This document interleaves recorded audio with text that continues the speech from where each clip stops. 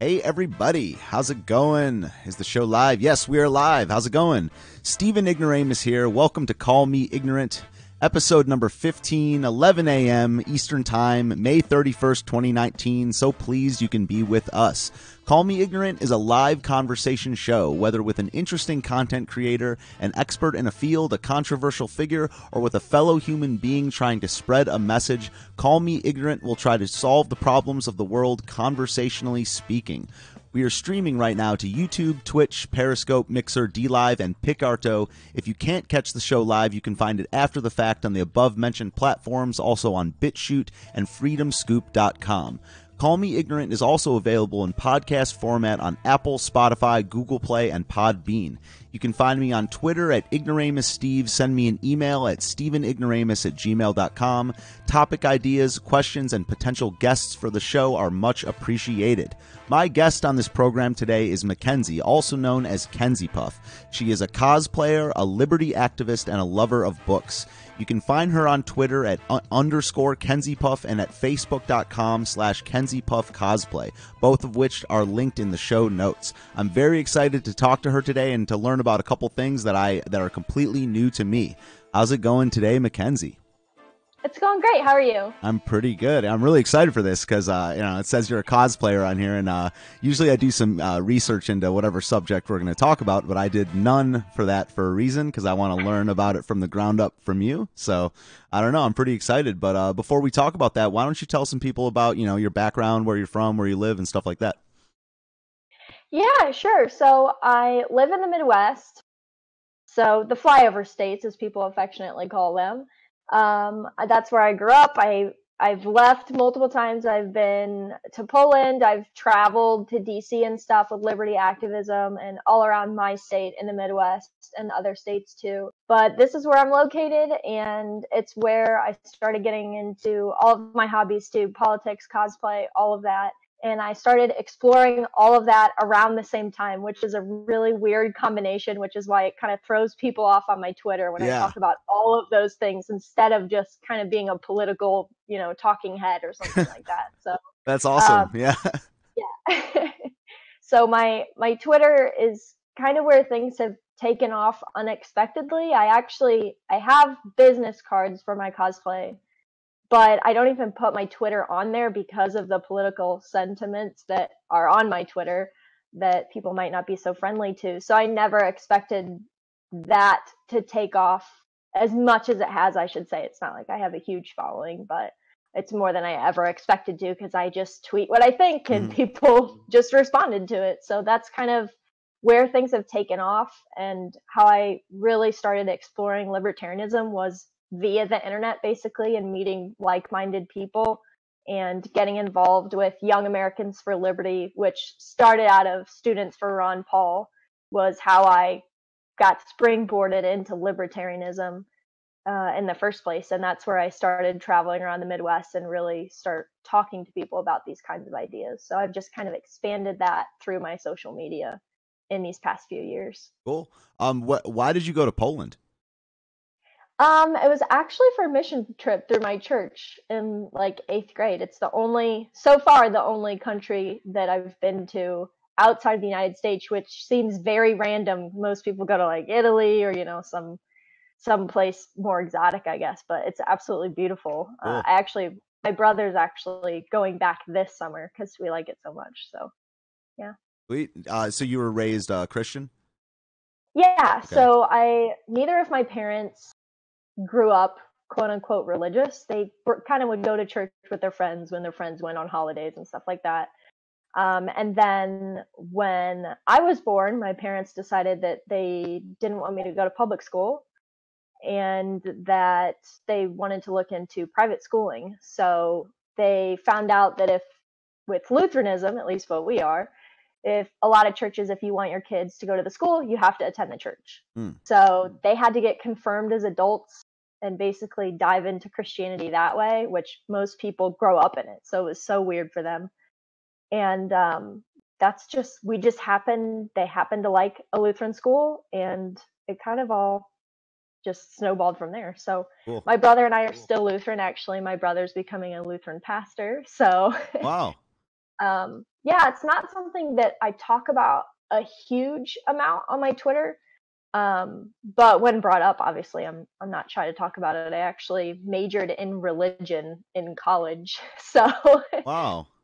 yeah. That's really cool. Yeah, I'm a Christian too. So do you go to church now, or are you looking for a church, or where's your home base there? Right now, I have a church that my family switched churches when I was in about fourth grade, to a more contemporary kind of church because they liked that because they weren't used to staunch traditionalism. But my brother, since he went off to college and is becoming a pastor, has really been reconnecting with more traditional services.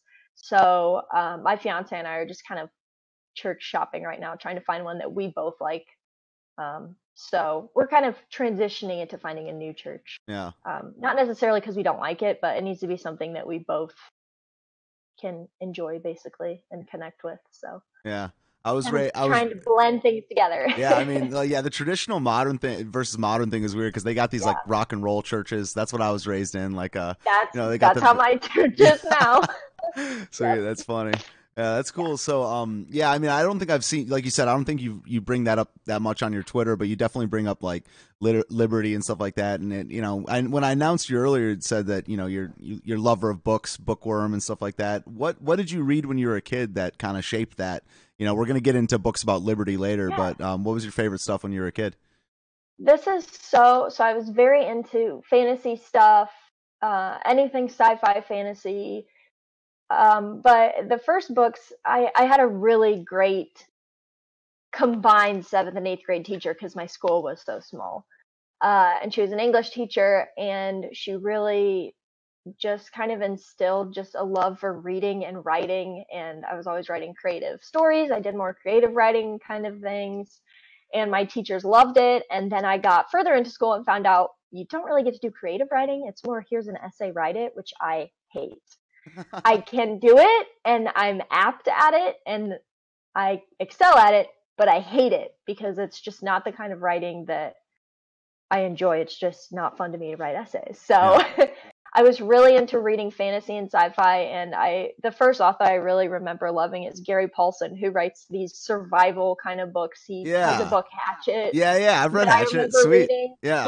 Yeah, and I just that I would it was just a straight up book about survival and this kid just trying to make it in the wilderness, and I was like, yes, this is like the kind of stuff that I like. So I really like fantasy, but pretty much any kind of adventure fiction stuff like that, and that's really how my movie taste is too. Hmm. Um, just kind of growing from that, and then I went into college, and you have to read a lot, things that you don't want to read.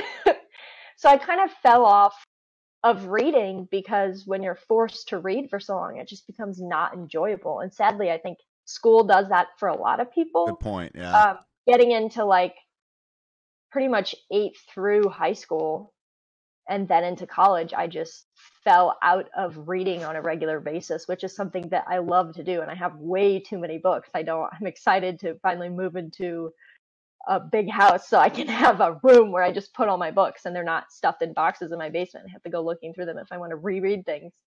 So, yeah, I was really into the Aragon series with dragons and stuff like that. And I was always into more fantasy sci-fi things, even though I was never a comic person per se.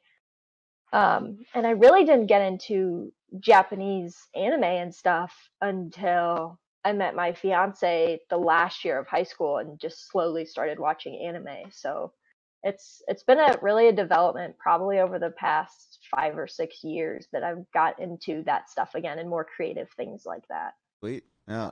What's your favorite movie you've seen in the last couple of years? um honestly, the one of my favorite movies that I've seen in the past few years, and this is so not it's a sci-fi movie. It's Arrival. It's about where the aliens kind of arrive at Earth and they have to figure out what language they're Yeah, speaking, that was why they good. came. Yeah, that was a good one. I just sat in the movie theater. I am not an emotional movie person, and I don't know what happened, but that movie just hit me, and I was just sobbing in the movie theater. And my fiance knows this, and he's looking at me like, "Are you okay? Why are you crying?" I don't know. And I just rewatched it actually a few weeks ago, And it's just, I don't know. I'm really into sci-fi and aliens and all that stuff, obviously because of the X-Files and stuff like that.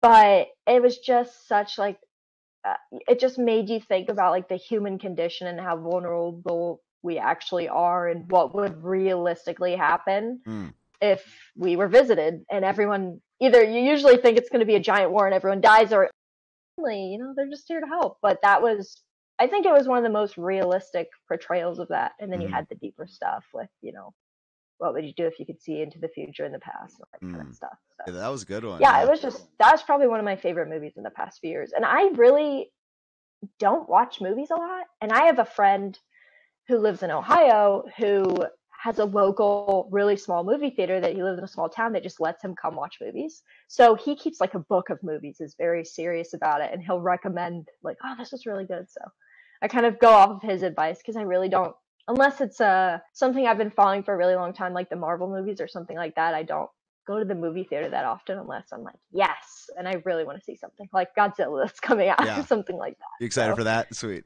yes, yeah. Cool. I'm actually a friend and I pre-ordered tickets, which I never do, and we're actually going to see it tonight. So Cool. should be good. I see you have a Fox Mulder quote on your Twitter. You Yes, a X-Files yes. fan?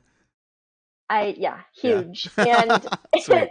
it came out the year I was born. So I find people just kind of thinking it's a hipster thing, like, yeah, sure. I'm like, no, you don't understand. I'm really into aliens and all that. Like, I really like it. I just find it interesting. I'm not like well, I say I'm not a weird conspiracy theorist, but I like all that kind of stuff too. But just anything that's kind of questioning. Looking back, it's not really surprising that I stumbled upon libertarianism and really got into it because I've always been someone who's just exploring different ideas and is okay with questioning the way things are and how things could be and what we might discover. So, looking back at my interests, it's really not surprising that that's kind of what I've latched onto as a political philosophy. So people look at it and they think, well, that doesn't tie together at all, but I think it does pretty nicely. Mm. So, yeah. Cool. Yeah, yeah. It's definitely I don't know. It's really cool to hear how people arrived at their point of view and like what their story was and stuff. Because I don't know. That's the circles I mostly run in are libertarian, anarchist, freedom oriented people, and it's always like a different route. But I don't know. That's cool to hear. Yeah, I um, like hearing different people because it seems like everyone I talk to, it's Ron Paul. And for yeah. me, it really wasn't. So I say that to people and they say, well, what do you mean? That's how everybody. I'm like, no, you don't understand. Everybody's got their different little thing and how they discovered things. So, Yeah, yes, and for me, I didn't follow politics at all until 2 or 3 years ago. So I was way after Ron Paul, I guess in yep. terms of years. But yeah, it was just through the internet and YouTube and stuff like that. And I still don't know if I'm actually a libertarian, but I'm definitely those are the people I get along with the best. So I'll keep talking to you guys. So it says on your Facebook page, I couldn't actually find your blog, but it said that you can be often found blogging. Where can people find your written work? And I don't know, how'd you start doing that and Yeah, start blogging? I did have a blog. I actually ended up taking it down.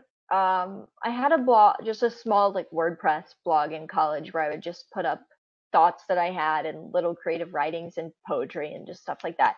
And I ended up taking it down because I was kind of still exploring my philosophy. And it's not that I didn't want to have my old stuff out there because it certainly is. I have YouTube videos that are years old that I'm not going to take down because I think it's interesting to see where people come from and kind Yeah, of arrive where they are. for sure. But I don't really do creative writing or anything like that, so I kind of took that down. So that's what all that was. But I've considered starting it back up again because with video creation, I on my YouTube channel it's Mac and Liberty.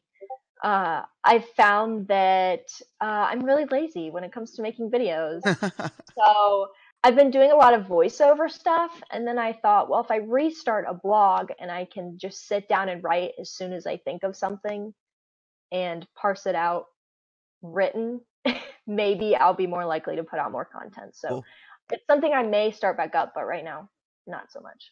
Gotcha. All right, sweet. Yeah. So if I don't know, you can definitely tweet that at me or let me know where the blog is and whenever it comes Yeah, up, and sure. I'll check it out. So we kind of mentioned earlier that the liberty movement, like how. So you got that. You said you didn't get through it through Ron Paul, but it says that you're a liberty activist. What does that mean to you? And some people put that on their profile and they don't do anything out in the community or online. But what does that mean to you? And how do you get involved in liberty activism? Yeah, so to me, so my journey kind of started in 2015 when I was in college, and someone that I knew who attended a local college from middle school. We just happened to still be Facebook friends. It was one of those you've never really deleted them, and she reached out to me and she told me about Young Americans for Liberty. And I said, I'm not into politics. I don't talk about that kind of stuff. It's divisive. What if people get mad at me? That was literally my attitude. I was very centrist, not really researching stuff, but I didn't really have strong opinions one way or the other. So we went out for coffee. She convinced me, and she was a good salesman. Hmm.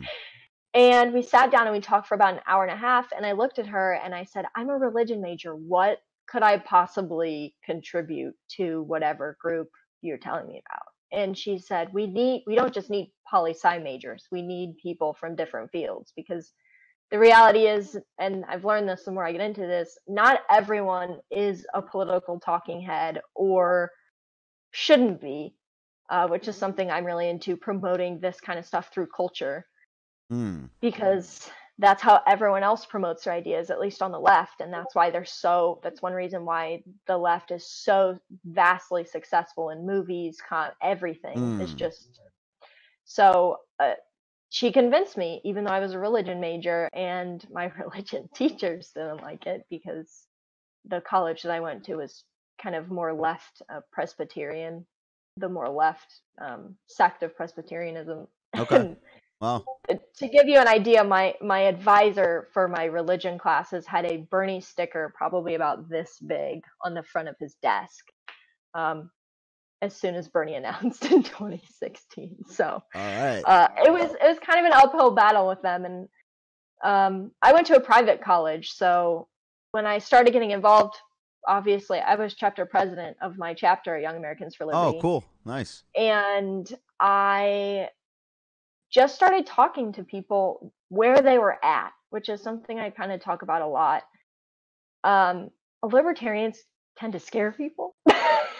We just kind of go straight into Yeah. taxation is, we don't Yeah. need roads, fine, that kind of stuff. And something I learned through just going to campuses. So eventually I was chapter president. We probably had like 15 people in our chapter just doing like free speech ball events where people could write wherever they want, just little stuff like that. And I applied to be a state chair, which means you're in charge of your whole state and you travel to colleges around your state. Whoa. And I did that probably for about 5 months, and I realized that I absolutely did not like that. I liked what I was doing, but I'm not an organized enough person to. It just felt so political and top down hierarchy to me, and I didn't. That's something I really like. That's why I never liked politics in the first place. Hmm. So it's definitely a great jumping off point, and I'd recommend to anybody still in college to get involved with either Young Americans for Liberty, Students for Liberty, something like that, because it Hmm. really is a perfect place to just meet other people. They have like national conferences every year, and I said I traveled to DC. That's what that sort of thing was for trainings and stuff like that. And activism to me is talking to other people. So that's why currently I don't have I used to have activist in the top of my Twitter profile, but I took it off because I don't really go travel to colleges anymore. I'm Hmm. really just kind of like, I make YouTube videos and stuff like that. And I do have friends who still do that, and sometimes I join them and stuff. But for a long while, I was doing video blogs every time I went to a college, Hmm. which are actually still on my YouTube channel, just because it was something fun. I wanted to document it. So that's actually originally why I started my YouTube channel, because I thought activism would be a really fun thing to vlog. And then I realized it's really hard to be an effective activist and vlog at the same Yeah. time. Yeah. um, it just kind of springboarded from there, and I left Young Americans for Liberty in early 2016, which was of course election season. Yeah. So that's when 2016 was the first election where I actually really closely started paying attention. I could have voted in the 2012 election when I was a freshman in college, but I didn't because I thought it's useless and both of the people running creeped me out. Mm, So that gotcha. was literally that was my only reasoning. I just felt icky to me. I didn't just the really basic person reasons why people say that they don't like politics because I hadn't looked into it. I didn't understand why it was important in the first place. And I grew up being told that there's three things you don't talk about: politics, religion, and family feuds. And Mm, I was a religion major, and my brother's becoming a pastor, and I'm really heavily involved in politics now. So yeah. my parents' brains are exploding, but that's okay. Yeah, I don't know if I was told the same thing, but it's definitely implied, and I'm just like now I'm Yeah, like, how does anyone get anything done if you can't talk about those right. three things? Well, and it really is. That's like you said. It's not really. It's kind of implied, Yeah. even if someone doesn't actually tell you that. Oh, stay away from that kind of stuff. But the more you get into and start researching this, even if you're not a voter and you're not really into actually campaigning for people, politics and is super implied in culture. You cannot escape it, and it's really infuriating if you're libertarian news and you're like, oh my god, I know what you're doing. This is Mm, very annoying. How do people watch this? Um, but it's kind of scary that we literally tell people don't talk about basically the three most important things. If you have a family feud, you should probably talk about it. It's a family issue. You need to get that resolved.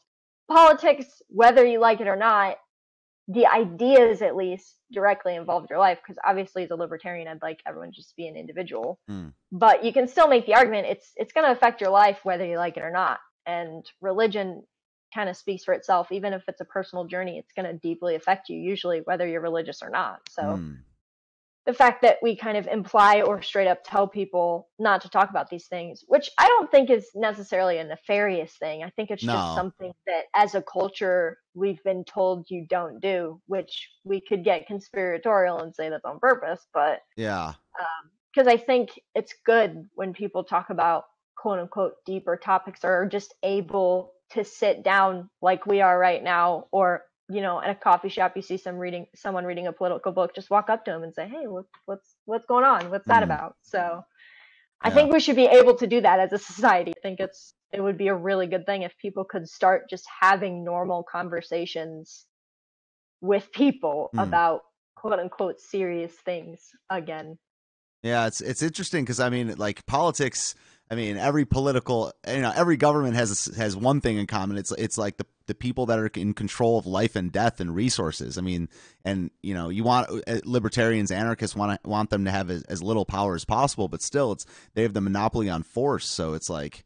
Like you said, these are the most important issues, and I think it's a comfort thing. Like you said, it's not a nefarious thing. It's just like people want to be comfortable. They don't want a big fight all the time. They want to be able to live in peace, and I get that, but there's some serious shit going on. There's some serious issues. So Well, you get that, but then you start thinking about how it affects your family or mm, in the future. So I get people talk about all the time. They're like, why do you talk about men so much and men's issues? I'm like, well, I have a father, a brother, a mm, nephew, and I'm marrying a man. So you can say, well, why do you care about that stuff? It doesn't affect you. But the bottom line is a lot of stuff that we just push off and say, oh, that doesn't affect me. So I'm not going to look into it. I don't care. It directly affects our lives. So that's why even if people aren't straight up libertarians or even conservatarians, I have really good friends that lean left, quote unquote. I'm working on them, but we can have normal conversations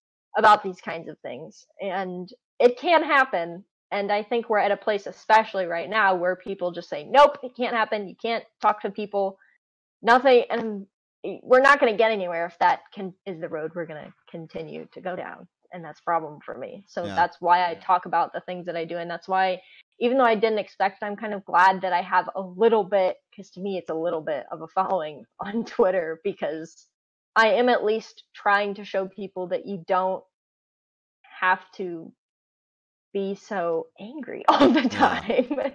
there's things that I'm sassy about on Twitter and stuff like that. But the bottom line is I'm doing it because I care and because I want to help improve other people's lives, not just my own, which is why when people call libertarianism selfish, I kind of just laugh because it's the most unselfish philosophy you could possibly have because you're telling everyone that they should be able to run their own lives. And I don't see anything selfish about that personally. So Yeah. So yeah, speaking of, I don't know, speaking of talking and social media and stuff, one of the reasons I wanted to have you on is because I saw some posts from you about a month ago criticizing Facebook for, banning so-called right-wing extremists, if you want to say that, and Alex Jones, Milo Yiannopoulos, Laura Loomer, Paul Joseph Watson, and weirdly Louis Farrakhan, which was kind of the thing that the right-wing extremists. Yeah. I don't even know. Like, to me, the extremist is more bothersome than right wing because you can kind of measure that a little bit more. But an extremist is just if the discourse gets narrow enough, everyone's an extremist. But you had some posts kind of criticizing that. So can you kind of expand on your criticisms and say what's so bothersome about that, and for anyone out there? Yeah, so I haven't been purged yet. A year or so ago, actually, Twitter did kind of a bot purge. And this is probably when I had like around 2,000 followers. And I logged in one day and my Twitter account had been taken down. Oh. And I thought, that's weird. What did I say? Because I get banned all the time on Facebook. Just really ridiculous. Yes, actually, some of my friends have had to. Well, now Zuckerberg's going to hear me, but reroute their basically if you clear your cookies and use something that changes your IP, you can make a Facebook and they won't know it's you. But that's how you get around it. Yeah, so last year I basically challenged the Twitter ban and said, "Hey, do you need my license? I'm a real person.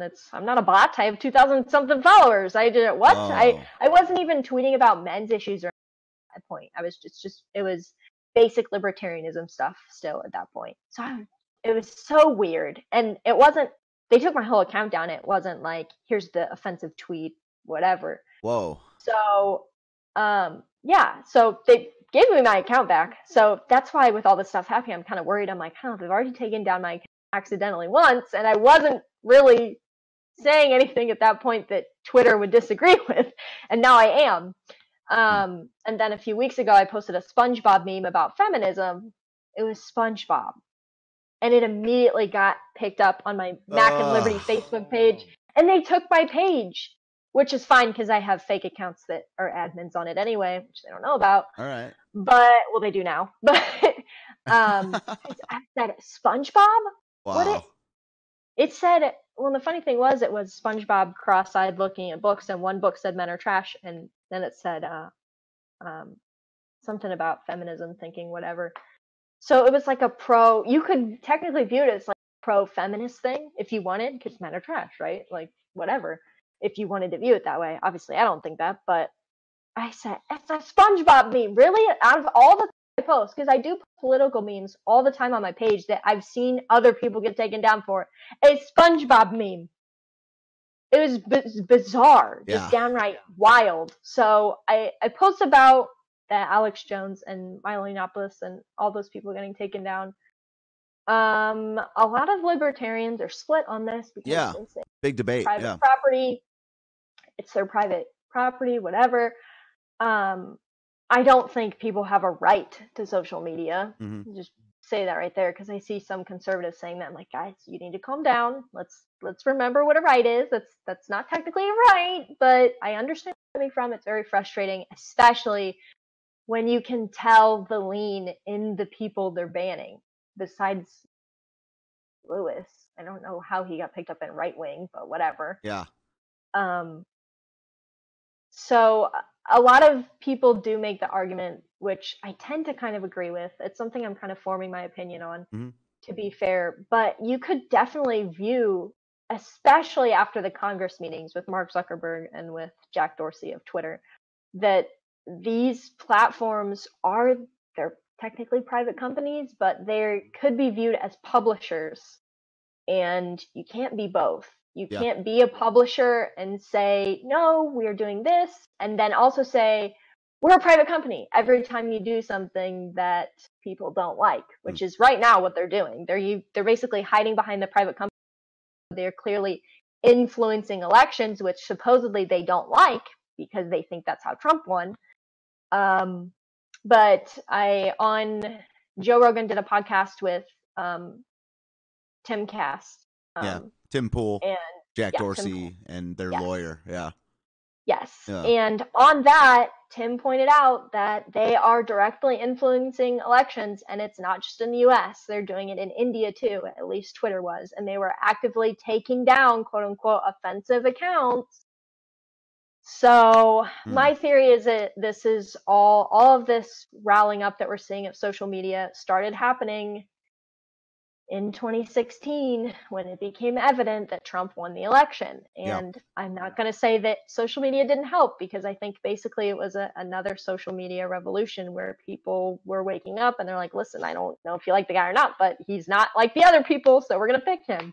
So regardless of opinions on that, social media helped a lot. And I think these big companies that, let's be honest, tend to lean left, which Jack Dorsey's just straight up admitted that, yep, we have bias just like everyone else, which is fair. Yeah.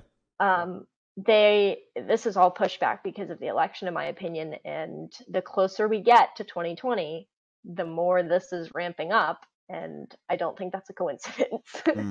So I'm not really sure how to solve it. Yeah. Obviously, a lot of people say, well, just have the government come and have them tell them that they can't do that. As a libertarian, I'm like, that's scary.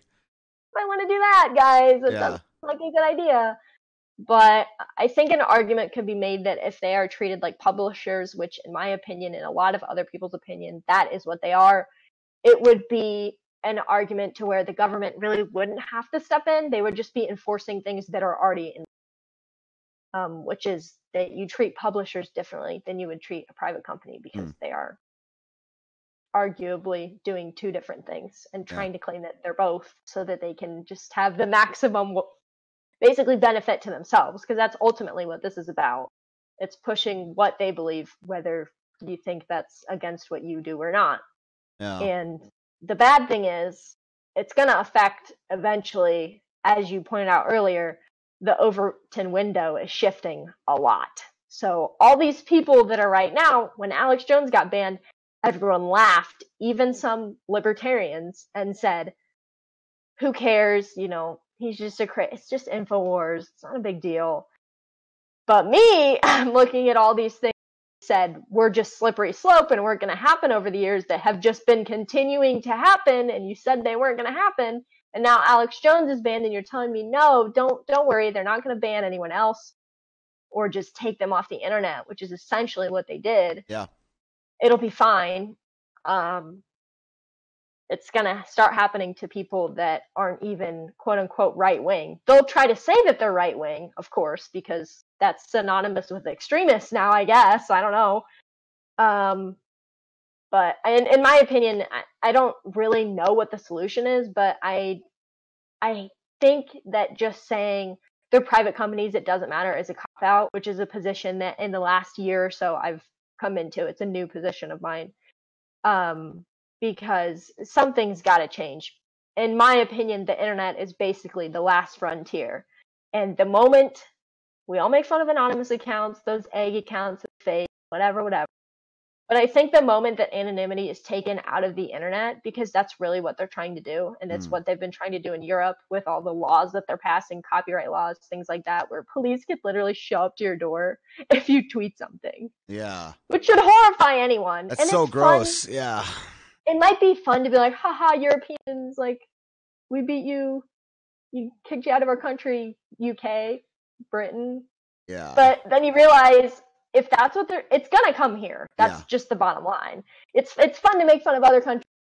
Kind of like, oh well, yeah, it's serious, but it would never happen in America. We have and stuff. I'm like, guys, we already have the Patriot Act, so I don't really know what you're talking about as far as rights go, and that the government and the Constitution will protect us, because I'm not really sure they will. I think they might just go along. So yeah. I think it's something that and the problem is, you talk to people about these things, and they say, well, either what I just said, which is, oh, it'll never happen here. Fine, this is America, blah, blah, blah. I'm like, well, also socialism would never happen here. And look at how well socialism's polling in all these quote unquote, CNN, Washington Post polls with millennials. Like, we're all getting ready to have kids, guys. What's going to happen when 20 years, raise, 15 years? Yeah, for sure. It's easy to say now, don't worry about it. It's fine. But I think these are serious questions that we need to be looking at. And I think that's a mistake that a lot of libertarians make, is just using just basic arguments. And a lot of people do care about this stuff, but you talk to a libertarian about it, and private property, who cares?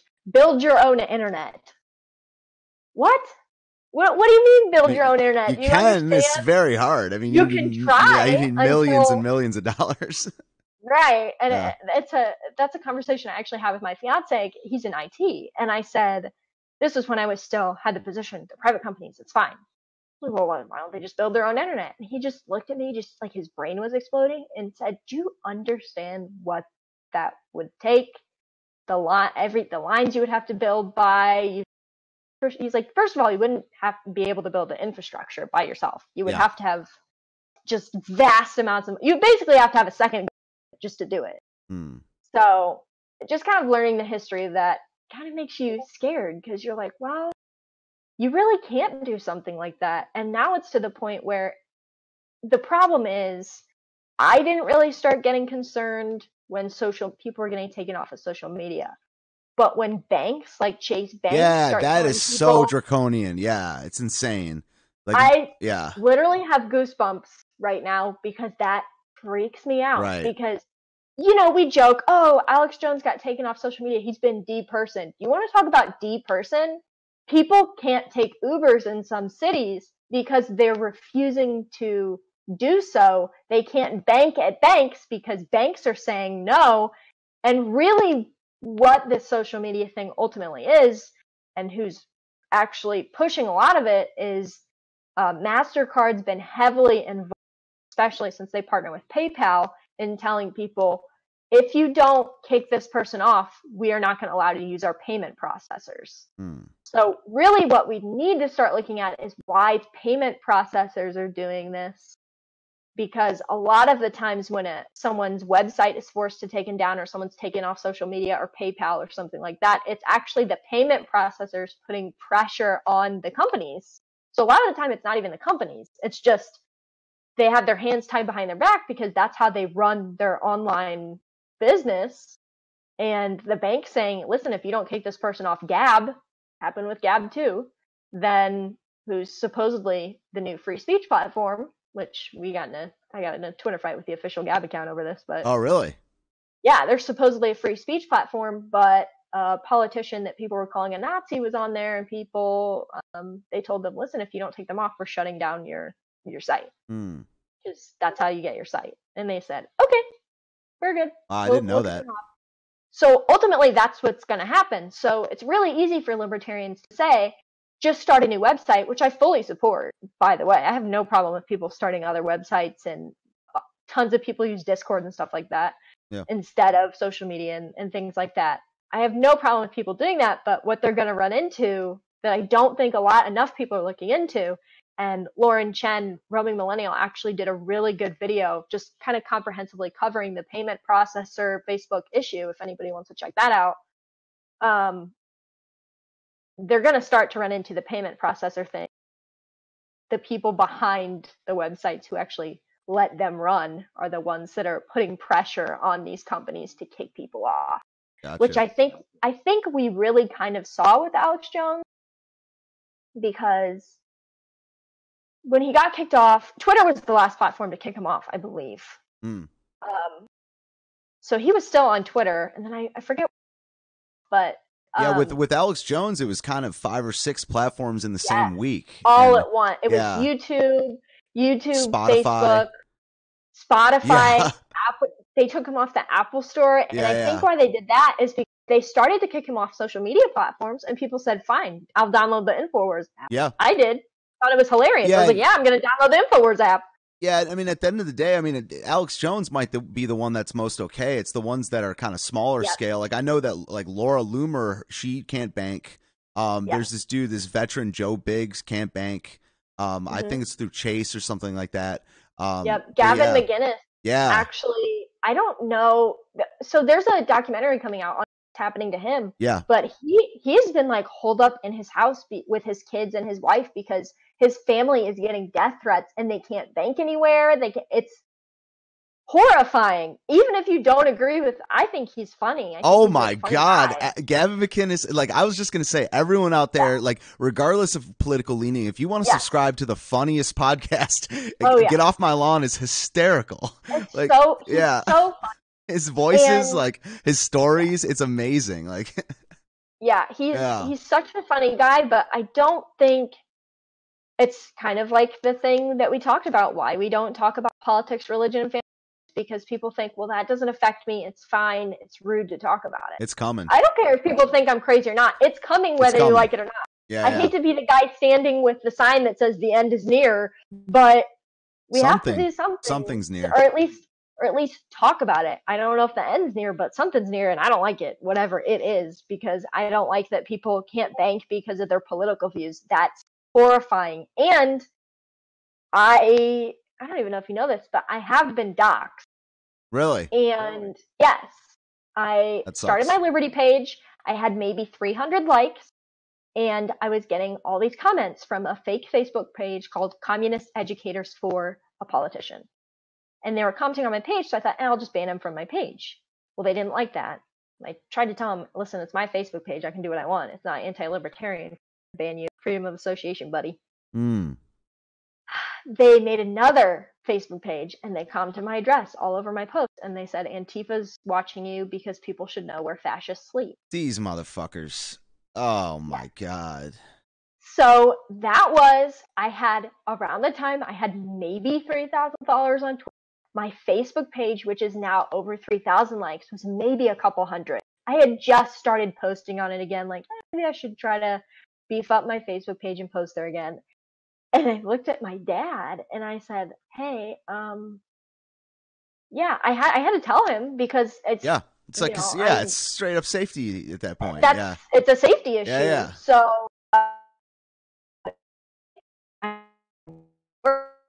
hey, Mackenzie, you're breaking up pretty bad. Hang on one second.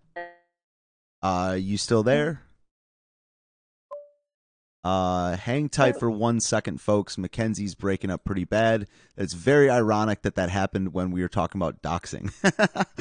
Hope everyone's doing all right out there. I'm going to reload this for just 1 second. Hang tight. So, Mackenzie, you there? I'm going to leave this call and come back, and I might answer some questions from the chat while this goes down. Are you there? Yeah. Oh, okay, you're back. Yeah, you left. You were roboting. Oh yeah, so were you. Yeah, it's fine. But we're back up now. Let me load up the video. We're still on the air, but yeah, we're good. Great. So you were just talking about telling your dad, and then you cut out for a second. Yeah. So we found out who it was. Basically, it was some middle-aged guy in Michigan that I don't know how he even found my page or whatever, but. The thing is, it was Communist Educators for X person, and it was him. So he was running a Facebook page, and if you find him on Facebook, because I was in Young Americans for Liberty, so I know how to Facebook creep.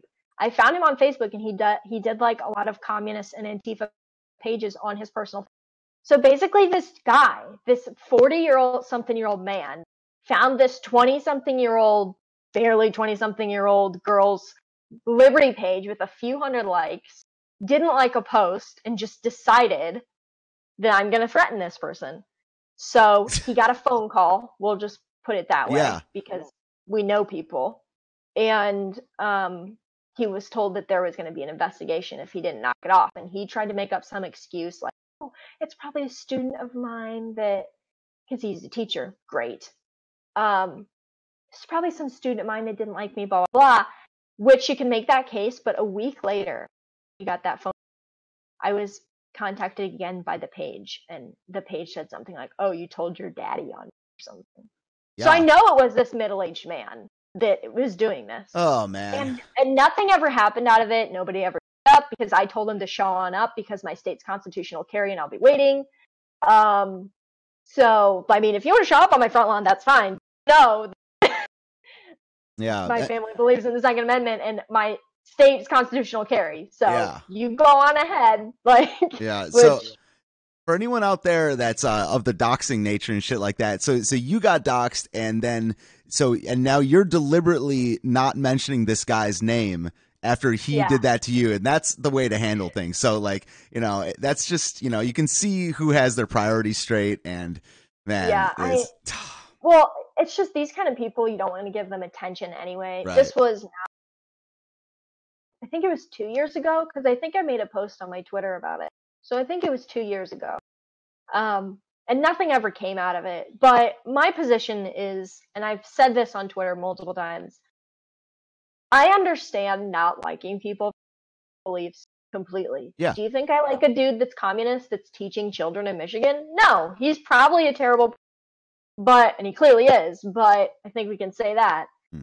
But I'm not going to, even if I don't like you, I take huge issue with ruining anyone's livelihood over ideology that they hold. Right. So I'm not going to return fire, and I wouldn't really be doxing the person. He puts his name out there, but I'm just not going to do that. That's Yeah. just not the kind of person I am. I take huge issue with anyone that doxes people, and there are people online that if you associate with someone that I know dox someone, I don't associate with you. Yeah. Because I'm not putting myself in that position. I've been in that position. I know people who have had people show up to their house from Antifa because they were doxxed. I'm not playing that kind of game. So it's serious to me. That's a serious offense. I'm not Yeah. associating with you. It's not what I'm about. And I warn people when I see them associating with people that I know of doxxed. And if you don't listen to me, I just gotta be like, okay, Peace like, out. do Yeah. what you want to do. I'm not in the business. I'm not going to argue with you. If you want to associate with those people, that's fine. But I'm not going to do that because I know how scary it is.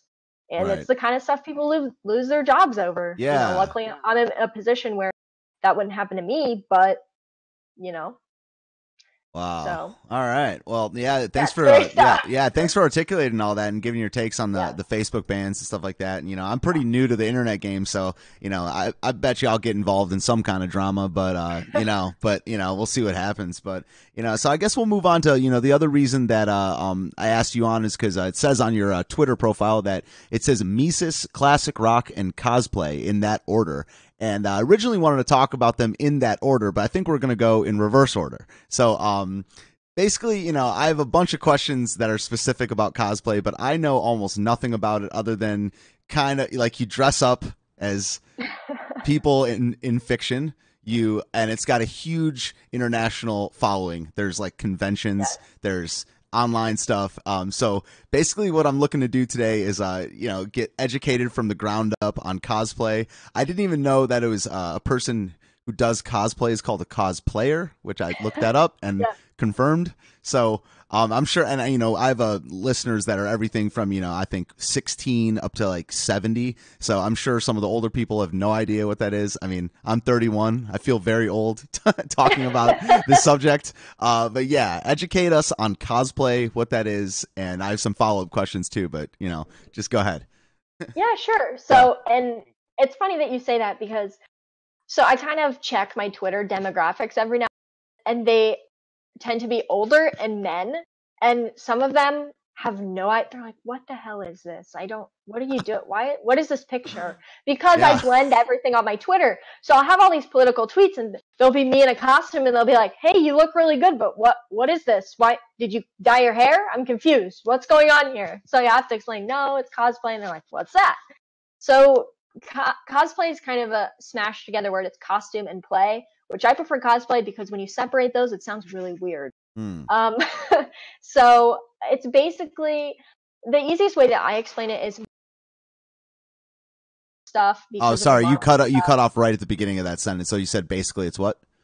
Oh, so basically it's the way I explain it is it's from a comic perspective, even though that's really what I do because it's a lot easier to explain it from that. So like giant Comic Cons like New York Comic Con and San Diego Comic Con, most people kind of know of that thing. And it's basically a giant convention, people that write comics will be there.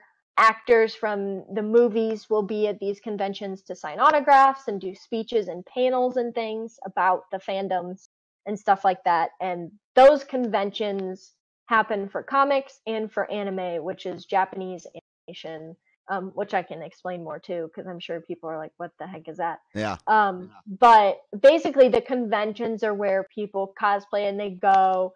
Some people make their costumes, which is totally amazing. I can't sew, so I commission all of my stuff from other artists, actually.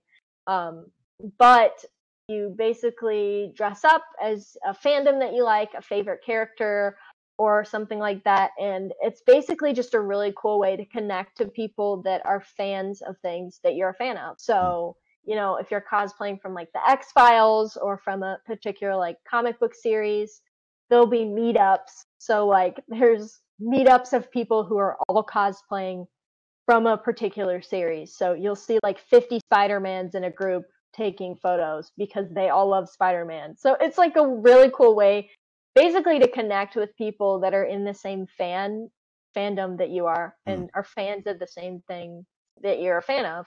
And it's a really cool way to make friends sort of that way through that kind of stuff. Now, there are people, this is a fairly recent new thing, probably the past 6 or 7 years.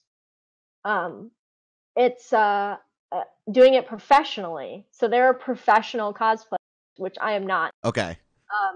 That go around and they get paid to attend conventions. And it's kind of like a for a lot of these cosplayers that have huge social media followings of like millions of people, and people come to get, they have prints of themselves in cosplay that they sign for people.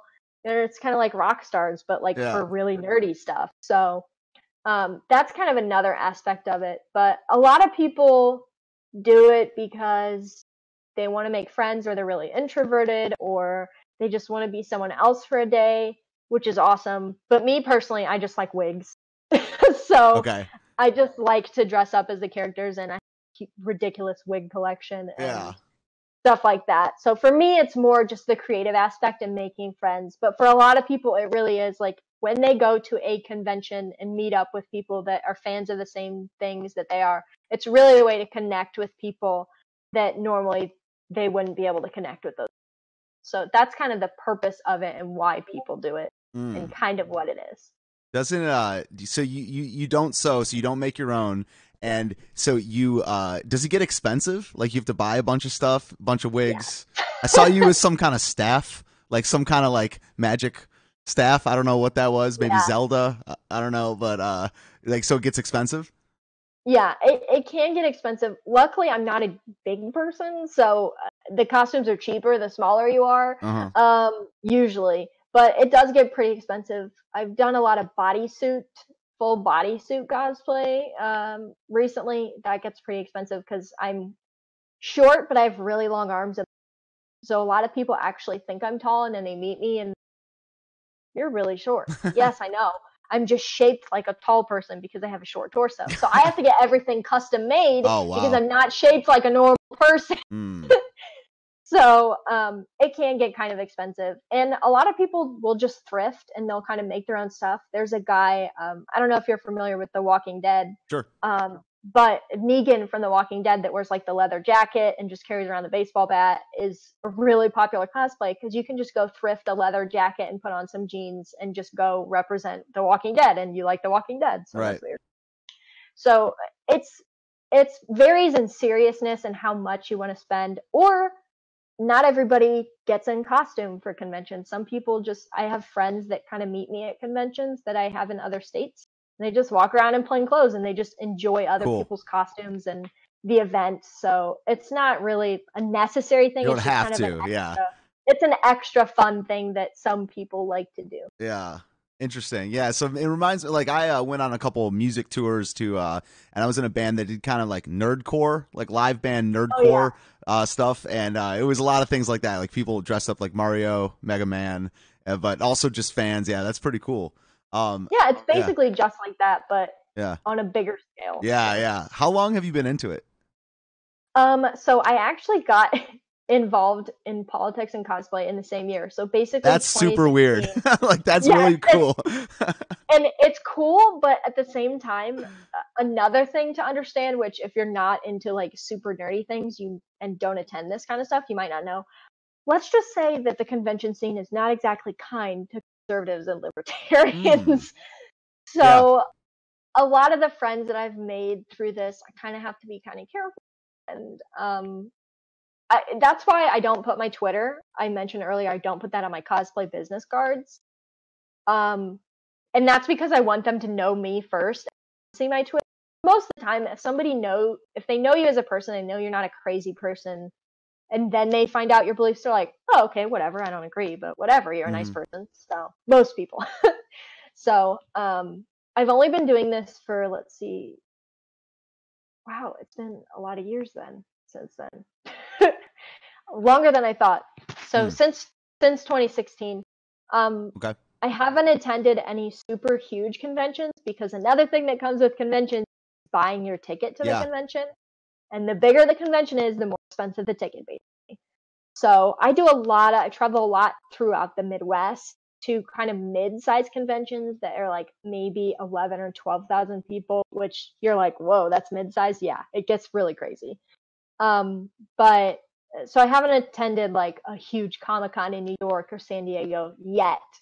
2020 is going to be my year. I hope to attend at least 5 conventions, and I'm going to try to do one on the East Coast, at least one on the West Coast, and then Wow. probably a few throughout the middle. I got to plan out my year though, so we'll So see. But let me ask you something real fast before we get like until we get to the next, because we got a good question on Mixer right now. So okay, and I like what you said earlier about people in cosplay and like the nerd scene or whatever not being so friendly to libertarians and conservatives and okay, gotcha. You cut out for a second. Okay, there you go. So same thing for me in music, and some dude on Xbox on Mixer says I am a Trumper. Why would I care about people who dress in costumes? So why is that a thing? It's a thing in art, and people that aren't in art sometimes don't get that, and I don't understand exactly why. But what's your take on why people in those scenes tend to lean left? yeah, I it's always kind of baffled me when I started. I thought you would think generally creative people would be more into freedom because that's what logically makes sense if you think about it. Well, if you're a creative person and you want to create things, especially in music or cosplay or movies or whatever, you would think that you would be more towards freedom because freedom of expression thing that Mm. luckily we have in the United States. I can't really explain it Yeah. other than the fact that I think even if you're not familiar with cosplay, if you think about it, in movies, film, and stuff like that, the left really does culture. And Mm. so I think by extension, even if you're not really into costuming, stuff like that, it's basically the same thing. It's a cultural. So Mm. when certain side of the spectrum owns culture, it naturally follows that in the costuming community, it might seem weird, but a lot of people lean left, Yeah. which is bizarre to me. But if you think about it just from a bigger perspective, it just by extension, sadly, a lot of people either they don't speak out because I do have people message me that also costume fairly regularly that say, hey, I just found your Twitter. I'm glad you're doing what you're doing because I can't say stuff. Oh man. So that just They should. you're They you're should say happy, but it something. breaks your heart because you're like, what are you doing? So it's not to say that everybody that does it is left, but there's such a culture of that people that aren't don't even want to talk about it, especially in the European scene. I Mm. found I have a friend that um, he's in Russia, but you can't talk about it. You can't. It's just so dominated by the left, and as a Trump supporter, you're probably like, well, why does that matter? Um, it doesn't really, but It shouldn't, at least. Yeah. my position is it's easy to say, well, that kind of, but I take the same position that Eric July takes on this kind, Hmm. which is we have to get to people through culture. That's Yeah. one of the easiest ways to connect. And we'll get to the music thing, but like, for example, I mean, obviously you love music, so do I. It's one of the easiest ways for humans to connect to one another, no matter where you're at. You're like, hey, do you like this band? Yeah, me too. Cool. Like, let's listen to them. You don't say, wait, what political position are you? We listen to this band or go to a concert together, because you just enjoy it that way. So, what I would like to see is that kind of thing in all hobbies, not just music. Like, you should be able to go to a convention. It doesn't matter what political affiliation you are. But sadly, there's just such a pervasive just tone to all of this stuff. For example, I went to a convention in Ohio in 2020, and it was a mid-sized convention. It was, and there's an opening ceremonies where they introduce the guests that are going to be there all weekend. And at the opening ceremonies of the convention, the person running the convention said something to the effect of, if anyone says something that offends you or makes you uncomfortable, let us know and we'll have security take care of it. Oh, that's so gross. This was the first convention that wasn't, this was basically my first convention over 1,000 that I attended. And I just sat there like, and I looked at my friends I was with. I said, well, we got to go because I'm going to. Yeah. Yeah, you say something. That was like my first hint that maybe this scene wasn't as friendly to creativity really as they say that they are. Yeah. Which is something that I want to change. So in music, a lot of people do that through music. So for me, costuming and cosplaying, going to these conventions is hopefully, when I start traveling a lot more, is going to be my way to try to change that culture for the better. Yeah. So, and like I talked about how I'm a religion major and I got, most people wouldn't think that makes sense, but I think we need people in all hobbies, no matter what you're involved in. You can influence people to come to conservatism if that's what they're into, or libertarianism, or whatever your ideas are. Culture is a huge way to connect to people, whether it's music, costuming, whatever you're into. You can bring people to your ideas through that. It doesn't mean you have to run around. My friends joked that I should, in 2017 at this convention, I should have dressed up as the Trump and walk around, which would have been a disaster. But I wouldn't recommend doing it that funny way. Though, but it would be funny. It would be hilarious. Yeah. But just making friends with people, and then through the hobbies that you have, it doesn't even have to be a huge thing like music or something. Just whatever hobby you have. If club, who cares? Just be like, hey guys, what if we read this book? Whatever. Yeah. So, yeah, for sure. So, it might seem like it's not related, and it doesn't have to be. Like I say on my Twitter, listen, if you don't give a crap about cosplay, it's cool. I don't care if you don't. It's my thing. If it's not your thing, it's fine. I have a separate Facebook page for cosplay and then a separate page for my politics. So I do have places where people can go where they don't have to listen.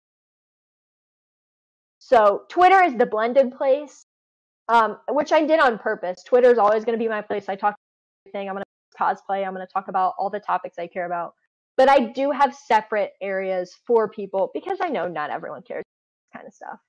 So I guess my answer would be, if someone says, why should I care? Well, you don't have to. But it's just my personal way and the culture, basically. So that's why that's why, even though they're not really related, for me, since it's my hobby and my beliefs, they are closely related. Right. So. Okay. And I think that's how most people really are. Yeah. Okay. Cool. Thanks for the answer. So what's the biggest? You said you go to mostly small or mid-level conventions. Is there a biggest cosplay convention? Is just Comic-Con people dress up a lot, or is there a specific cosplay convention, like a biggest one? So usually they're just fandom conventions, and fandom. Okay. Yeah, there's not like a convention specifically for cosplay. The conventions are just kind of where people do this kind of thing. So, I would say New York and San Diego Comic-Con are the biggest ones for probably like comic book stuff. And then there's conventions like Anime Expo, which is in California, and that's like a huge like Japanese animation stuff where people will dress in costume for, which I haven't been to. And if you look at the photos, it's nuts. There's so many people there. I don't even know. Mm. I can't even fathom that because I haven't been to one that big yet. Cool. Yeah. That's the hope. Yeah. So yeah, basically people dress up in cosplay and stuff if they want to at these kinds of things. What is anime? I mean, I know what it is, but what is anime for anyone out there that doesn't know what that is? So anime is just animation. It's just a Japanese style of animation. It's basically cartoons, Okay. which sounds like, well, why are you an adult watching cartoons? Well, let's just say there's some dark themes in Japanese art. Yeah. So it doesn't have to be funny, like, oh, it doesn't have to be like a goofy Spider-Man cartoon. There's some stuff that I can't watch, even though it's animated, because I'm squeamish. And I'm like, ooh, I don't want to see that. That's not my thing. So I watch a lot of adventure stuff, like I mentioned before, and sci-fi stuff, and just there's stuff that's just regular, based on regular life, called slice of life, where it's just like people going to high school and this thing happens. But there's really something for everyone. There's horror anime, there's science fiction, there's happy-go-lucky stuff where it's not really about anything, it's just cute characters. There's basically something for everyone. So it's funny to me when it's understandable, but I hear people, oh, well, that's for kids. That's really weird that you like that, but dark stuff. So there's definitely some anime that I would not let kids watch because they might be traumatized. So wow. Yeah, it's basically just another form of entertainment. And a lot of them, not all of them, are based on manga or manga. It's said both ways, depending on how involved you are in the culture. Yeah, and that I have no idea what that is. So manga or manga, whatever. Yeah, what is that? Yeah, basically those are just the written and illustrated works. So if you think of comic books, it's kind of like, the easiest way to explain it to, like, in layman's terms, is it's like a comic book. There's drawn pictures by artists and a story, and you read through it just like you would a comic book, basically.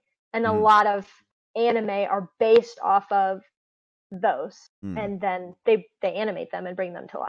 So not all of them. There are things are written and they haven't been animated yet, or don't have an original story and they just animated it. So there's a lot of crossover, but they are two different things technically. But gotcha. It's basically like the comic book and then like an animated movie, if you want to. All right. So a few questions about just your actual costumes and stuff. You said it can get like a little bit expensive, but first of all, what is the most extensive like lengths you went to dress up as someone, and what are I don't know how have you dressed up as hundreds of things, like 25, 200, like how many costumes are we talking here, and who? Probably in the 40s. Not that many. Dang. There's a lot that many. There's a lot of cosplays that I will wear multiple because I like them so much and I like the character. Probably the most elaborate thing that I've done, which is so stupid. This was such a dumb idea. There's an anime that I really like called Neon Genesis Evangelion, and in the anime they wear full body suits. Okay. And they look like they're rubber, which they probably are. They're probably like a latex. So it was the first cosplay I did. I didn't know anything. So I went out and I found this really expensive latex suit, which sounds really cool until you think of how the heck you're going to get into a latex suit, because the texture of your skin, you need something to help you into. So I think I used probably like a can and a half of baby powder to get into the damn thing. And yes. And then I realized the bad thing about latex, as opposed to like something cotton over your skin, is your skin can't regulate its temperature. So these conventions tend to be, the first day is usually like from 4 in the afternoon related. But the Saturday that I decided I would put this costume on, I was in it for about 7 hours. And your body doesn't know if it should sweat, if it should not sweat, how the heck you get out of it to the bathroom. There's just things that I did not think of, that I did not think through, and it was horrible. Yeah, it's like a wetsuit, like a scuba gear or whatever. Yeah, it basically was just like a latex scuba suit, essentially. And It was horrible. I got so many compliments because it looks the most authentic, probably. I can't even fit into it anymore. This was years ago. But it was a really interesting experience. We'll just put it that way. So that's like probably the most elaborate so far. It probably wasn't a good idea, but it was probably the most difficult thing to get in and out of that thing. All the logistics that I just didn't think of because it was my first cosplay. I didn't know. I was like, yeah, this seems like a great idea. And then Google how to get in and out of all that business. So since then, I still do that character, but I have a cotton suit that has a pattern on it that looks shiny. So it looks shiny in photos, but it really Gotcha. isn't in person, which is all I care about. And it's way more comfortable because it's like a cotton blend instead of latex, which was just it's just ridiculous now that I'm talking about it. But that's like the Wow. most complicated thing I've ever had to deal with so far. Just buying something and then trying to figure out how the heck to get in and out of that kind of stuff. What is your like top 5 favorite, like, yeah, who have you dressed up by that people like maybe in the mainstream would know? I mean, I saw you had a X-Files one. Yeah, and you Yeah, had like Samus from Metroid, I yeah, think. Yeah. yeah, I did. Yeah. So probably the most recognizable ones that aren't like super obscure anime or anything Yeah. like that. I have a Captain Marvel cosplay. I'm actually selling it because I'm done with it. I want to be gone with the character. That Scully, Agent Scully from the X Files, I've done. Just like a casual cosplay of her in a t-shirt and stuff. Let's see, Samus from Metroid. Obviously, a lot of people are probably more familiar with that. I do have a Princess Zelda cosplay that I haven't posted yet, but I'm going to, I swear. From Breath of the Wild, which is the newest Zelda game that came out. That's more recognizable. Let's see. Um, I do have a Poison Ivy cosplay as well from the DC comics that I haven't posted yet, which is something comic related that a lot more people know about. I've done a Mary Jane Watson cosplay from Spider-Man Okay. a few years ago, which is someone people probably know from movies or comics or whatever. So I have done a few comic cosplays or video game cosplays. I have a really weird rule though. I have cosplayed a lot of things that people know. If I haven't seen I have to have either seen or played the game for me to cosplay it. Hmm. It's just a weird rule I have Yeah, because yeah. I don't like when people cosplay things just because they're popular and they want views. That's not my thing. I want to cosplay something that people are going to enjoy that I've enjoyed personally or stuff like that. Or one of my friends has to request it and be like, please, please do this. So the Princess Zelda thing is one like that. My friends all love the Zelda games and they were like, the Breath of the Wild would be great. You need to do it. And I haven't even played through Breath of the Wild, but I wanted to do that for my friends. So either my friends have requested it, or I've played it, or I'm very familiar with it. Those are my rules. So Hmm. that's why I've kind of done more obscure stuff because I don't really play a ton of video Yeah. games. I was kind of into World of Warcraft and that kind of stuff, and everybody played Mario and that kind of stuff as a kid. But I'm not a gamer person. I don't. All my friends are super into video games, but Yeah. I'm not super into video games. So Yeah, you only have so much time. Like you can't oh be in yeah, the, it's there's so much to do, and video games probably is, I don't know, it's one of the things you got to it's strike time off the list at consuming. some point. Yeah, it takes up so much time. You play like Yeah, RPGs and shit. Yeah. yeah. Uh World of Warcraft is a struggle. yeah. That's cool. So when's the next convention you're going to? Is it soon? You said 5 this No, year, or is that next year? I next year. So Okay. 2020. I just have way too much stuff going on this year with personal life stuff, which I love to travel and stuff like that. So I just got to set that aside for like half a year and then I can start traveling again. So I'm hopefully, I just went to the last one I'm going to go to um, for the year, which was in early May. So I won't be going to any more until 2020. And I hope to do one on the East Coast, one on the West Coast, and a few in the Midwest, which if anyone is interested in that, I always post. I make an event on my cosplay Facebook page when I'm gonna be at a convention actually, so people know where I'm gonna be. Because I do have people that are like, "Come to this one." I'm like, "That's in Indiana. I don't. I don't really want to go there. So Yeah. if people want to, I mean, you can always request people to come to places. There's a lot of places that I can drive to, especially in the Midwest, Hmm. within like 8 or 10 hours that, because I hate to fly, but Yeah. that I'm totally cool with going to. But I definitely want to get to some bigger ones, like New York Comic Con or Anime Expo, like I was talking about in California, because a lot of people are at those. So, It's interesting you say that about driving 8 to 10 hours. I'm from Michigan originally, and that's one of the things I noticed out when I moved to DC to the East Coast is that in Michigan in the Midwest and stuff, it's like 8 to 10 hours. That's like you do drive that like all day, yeah. and out here Uh-huh. people are like 4 hours. I'm taking a flight. I'm like, what? Like road I trips are know. fun. Like It's so weird. I guess I don't know. And it's funny. The funnier thing about that is the Midwest, you drive it, it all looks the same too. yeah. So I have a feeling these people on the coast would just die if they had to drive 8 hours to Ohio or something like that, or Michigan or anything like that. They would just not even know what to do with themselves. And for me, it's like, whatever, I like driving. What's wrong with driving? Mm. Like, maybe it's just a Midwestern culture Yeah, thing. I don't maybe. know. Yeah, I don't know, but once you get to 14 or 15, then it gets long. But 8 hours, Yeah. shit. Like I've that's. done, I have done, my family's done 12 Mm, or 12 or 13 to South Dakota once. That was kind of brutal. yeah. But yeah. Wow, that's cool.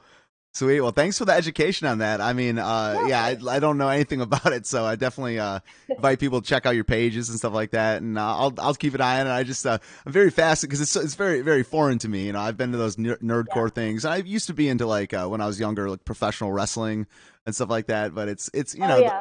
it's what's amazing to me is these subcultures that aren't part of the mainstream. They have Mhm. millions of people that are into it, and worldwide, many many millions, and it's both a comment on how big the mainstream is, and also like there's these little scenes everywhere that they've their own terms, their own like gangs, their Yeah. own Their symbols. Like groups. yeah, they got their crews, their cliques, and I don't know. It's fascinating. Is there anything else you want to tell us about cosplay, or anything else that we're missing that's like pillars of that scene? Not really. I just if you're all I have to say is if you're in like super into a TV show, there's probably a convention because I just found out about an X Files convention that I did not even know existed, and now I'm really mad because I missed it for this year.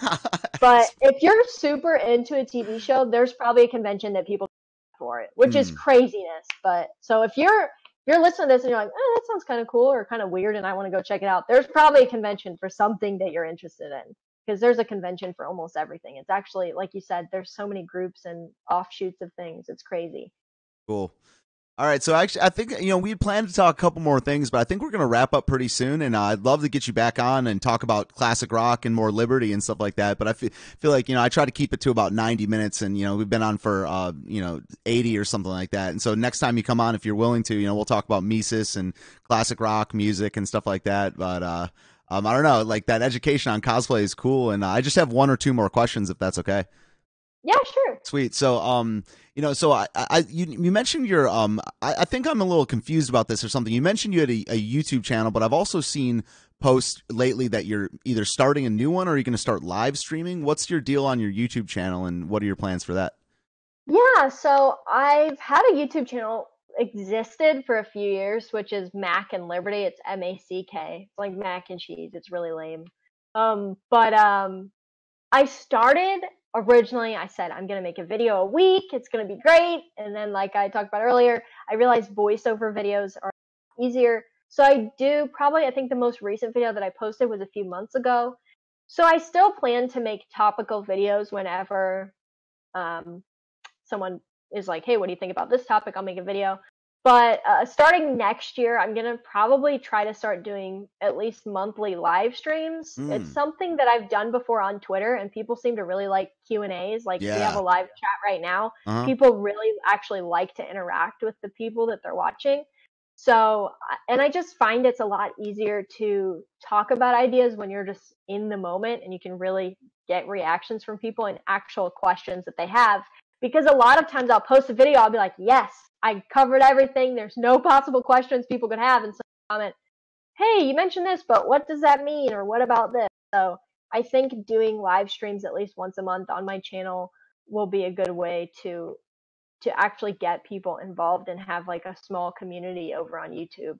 Hmm. So I'm still going to be posting videos every 2020 is basically going to be the year where I really start buckling down on content creation and Cool. actually start being consistent with it and stuff like that. So, I mean, if people want to subscribe, that's cool. There's people on my Twitter like, hey, when are you making that video? So, it's You say something that I'm kind of just. Sorry, you cut out. You said, when are you making that video? Is that what you said? Yeah. Okay, God. Yeah. Sorry, just cut out. Yeah, my bad.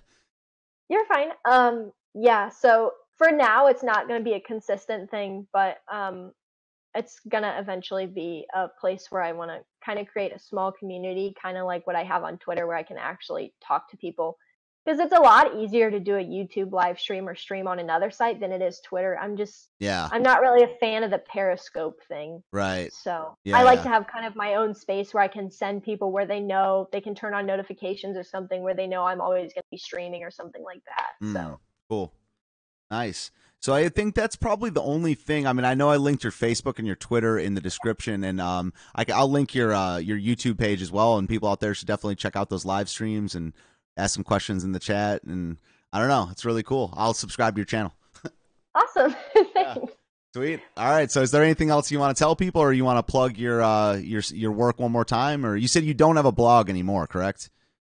No, so I just have the cosplay Facebook page, the Twitter, and actually Twitter is probably the best place to send people because my pinned tweet is everywhere you can find me on social media. Both of my Facebook pages, my YouTube, everything's in that pinned tweet at the top of my Twitter. Okay. So people can pretty much find all the information there. I have a business email and all that good stuff too. So. All right. Sounds good. All right, sweet. It was really, really cool to talk to you today. That was pretty fascinating. I'm going to listen back to this, take some notes. You know, other people can do that as well.